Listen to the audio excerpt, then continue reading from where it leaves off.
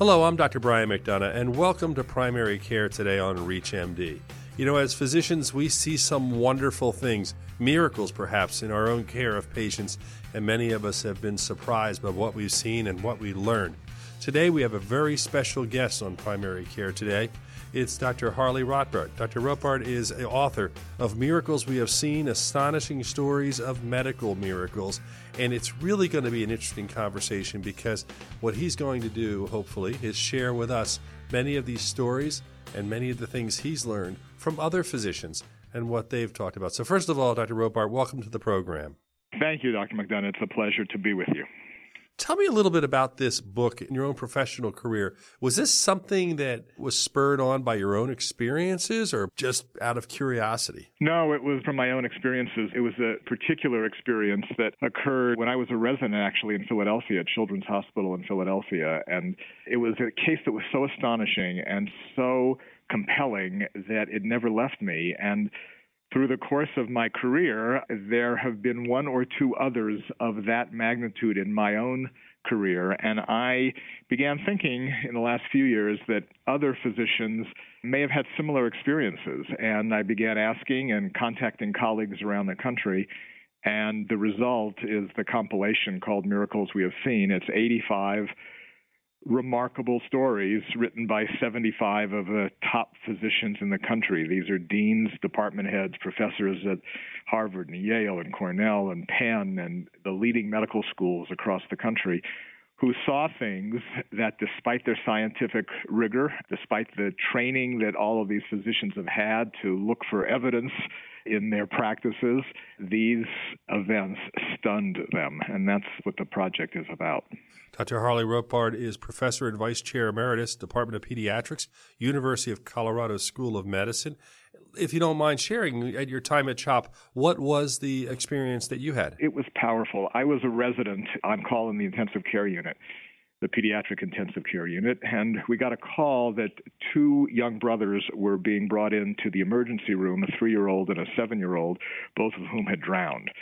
And the story was that we learned subsequently the 3-year-old had fallen in about this time of year in the cold to a half-drained swimming pool. The kids were apparently playing nearby, and the little one chased a ball and fell into the pool and could not keep his head above water. The 7-year-old, our hero, dived in, pushed his little brother to the steps so that his brother's head would be above the water. But ultimately, the 7-year-old succumbed to the cold and submerged, as then did the 3-year-old. And when fire rescue got there, both boys were blue and unconscious and not breathing. And CPR, of course, was started immediately. The kids were rushed to the Children's Hospital of Philadelphia's emergency room and then up to our ICU. Over the course of the next few hours, the 3-year-old, the little boy who fell in initially, regained consciousness and neurologic function and was pretty much normal within a couple of days and went home from the hospital. But the 7-year-old was not so lucky. He remained in a coma for many weeks and had no willful or other movement. He was supported with a ventilator, a breathing machine. We had begun discussions of brain death. We had begun discussions of organ donation with the family. And neurologically, there was no indication that this little boy was with us. I was reading to him one night, holding his hand. As residents, whenever there was a free moment, we tried to spend it with him. His family was there during the day, but at night he would have been by himself. And as I was reading to him, I felt his hand squeeze my hand. It was a single squeeze. And I was floored and didn't know what to make of it. I was a trainee, after all. The next morning, I reported it on rounds, and my superiors, who knew that this little boy was brain dead, said it was an involuntary muscle spasm, and we can't really get excited about that. But then someone else felt a hand squeeze later that morning after rounds. And by that afternoon, the 7-year-old, our hero, was squeezing hands on command. And we still didn't know what to make of it because this boy had been in a coma for so long without detectable neurologic activity. We didn't know what would happen. But thank goodness, over a period of a couple of weeks, this little boy gained back everything. And when he walked out of the hospital, all of us cheered and cried and couldn't believe that we had just seen this miracle. And this was a boy who was gone. I think we were, as a group, stunned, and personally, it became really a cornerstone of my training and subsequently of my practice. Yeah, that would have to have an impact that would be lingering and probably something you think about all the time, and probably gives you hope when you've had over the years tough cases to not give up, I guess, too.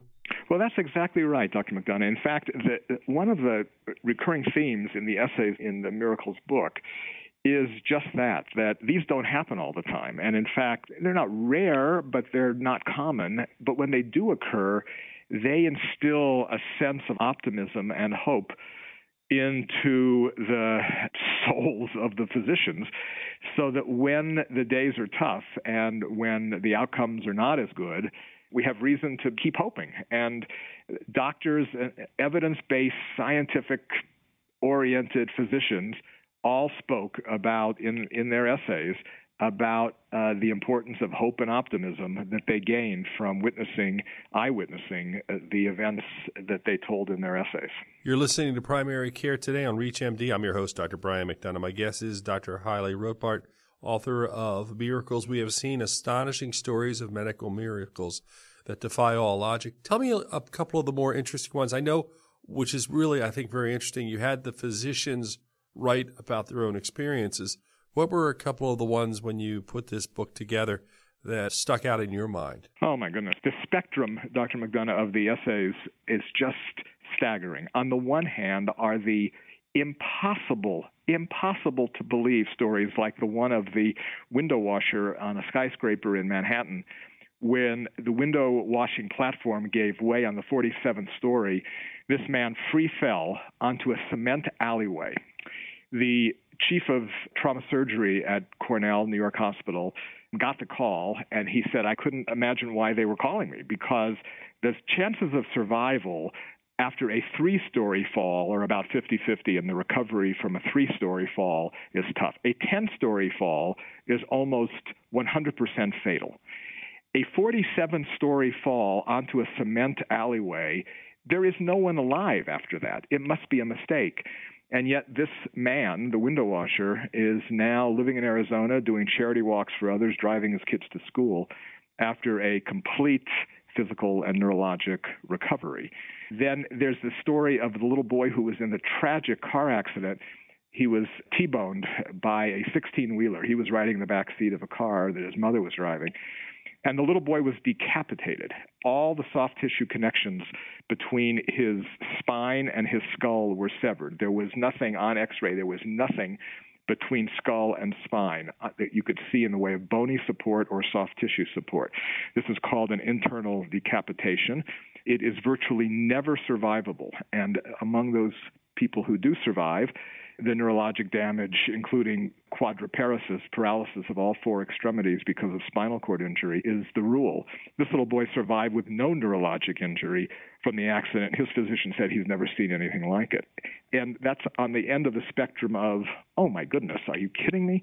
On the other end of the spectrum are some miracles that really are more emotional miracles than physical miracles. There's the little 5-year-old boy who had a relapse of neuroblastoma, which can be a devastating cancer of childhood. And he was dying. There was no question that he was dying. And he had gone through extensive periods of chemotherapy. His immune system was wiped out by the therapy. And he was lying in bed, really unmoving, for days, waiting for that last breath, surrounded by family, surrounded by caregivers. His oncologist, a prominent oncologist, Dr. Hilden, writes the story that she and 3 other caregivers were in the room, and this little boy was, as usual, not moving and barely breathing. His mom was in the room, and suddenly, with no movement for weeks, this little boy sat bolt upright, opened his eyes wide, and broke gradually into the biggest smile that this oncologist had ever seen from this child or any other child. The oncologist wrote that she didn't know how long this little boy was in this mesmerized state, but was sitting bolt upright, smiling, looking through them, looking past them. And then quietly, after a period of time that the oncologist could not quantify, the little boy lay back down, his mother took his hand, and the little boy took his last breath and died. And the oncologist wrote that there was no one in the room that day who didn't believe with all their hearts that our little friend saw heaven that morning. And that, for everyone there, was a miraculous event, because although the outcome medically, physically, clinically was tragic, the sense of hope and optimism that came out of that room because of this little boy's last actions that were witnessed by scientists and nurses and doctors and family were unmistakable. Let me ask you about that. That's a good point we could touch on. These are all fascinating stories, and clearly I would recommend anybody that you want to take a look at more of these stories to get the book Miracles. We have seen astonishing stories of medical miracles that defy logic. But I wanted to ask you, what about people who have these so-called out-of-body experiences, people who say they've seen heaven? What's your feeling after having all of these different people contribute, and what is the scientific thoughts right now on it? Because I'm sure you've probably looked into that as well. Well, I've thought a lot about it, and I'll tell you that the stated and realized purpose of this book was not to have personal testimonials of medical experiences by patients. And I believe all of those. Sure, there are some that stretch the imagination, but I do absolutely believe that people have out-of-body experiences. I watched my grandfather have one right before he died. I absolutely believe it. But the book asks the physicians to describe the experiences, and they do. And in fact, there are a number of experiences in the book, like the one that I just told, where family members and patients behaved in a way that convinced the physicians that the patients and the family members were experiencing something beyond the physical. And one physician, for example, writes a story about a man who was bleeding to death as a result of a surgical complication. He was the physician who's now an accomplished physician, writes the story when he was a surgical trainee. And everyone in the room had given up on this man because they could not find the bleeder. They could not stop the bleeding. And the medical student, out of a sense of hubris that he, to this day, cannot understand as a surgical medical student, he said, "Can I try? Can I have a clamp?" And the chief surgeons, everyone, in the midst of this horrible resuscitation, pumping fluids into this man who was bleeding out through an abdominal surgical wound where the bleeder could not be found, everyone in the room, and a medical student would have, done the sutures at the end of the procedure to close up the incision. That's what the medical student typically does in a procedure like this. The medical student doesn't get involved in the big stuff. And the surgeon, out of a sense of complete frustration or maybe anger, kind of tossed the clamp to this medical student, who took the clamp and opened the clamp and plunged his hand into the bleeding abdomen and closed the clamp, and the bleeding stopped. And the surgeon, who now an accomplished surgeon, bariatric surgeon, writes of that experience that he had when he was a medical student. "I don't know what happened," he said, "that day, but I can tell you one thing. It wasn't my hand that was guiding the clamp." The mysterious presence, the sense of out-of-body, something in the room here is not tangible, is very real in many of the essays in this book. Well, Dr. Harley Ropart, this is fascinating to hear these stories. Obviously, makes you want to read the book. But also, I think the perspective of physicians and how they look at things, they're trying to look at it objectively from their best memory. And it's clearly when something like this happens, just like you detailed your memory, we remember them freshly as if they were yesterday because they are so dramatic. Absolutely. I want to thank you for joining us on Primary Care today. It was really a pleasure having you with us. Thank you, Dr. McDonough. Can I add one more shameless promotion?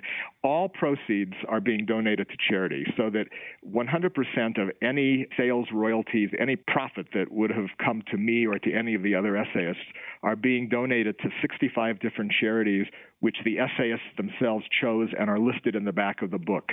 The subtitle is "America's Leading Physicians Share Stories They Can't Forget," and the closing, the epilogue of the book, is a listing of 65 charities that benefit by the sales of this book. So it's feel good all around because no one's profiting except the charities. Dr. Harley Ropart, thank you so much for joining us on Primary Care today. It was great having you with us. Thank you, sir. This is Dr. Brian McDonough. If you missed any of this discussion, please visit reachmd.com/primary care today. You can download the podcast. You can learn more about the series. Thank you for listening and being a part of the knowledge.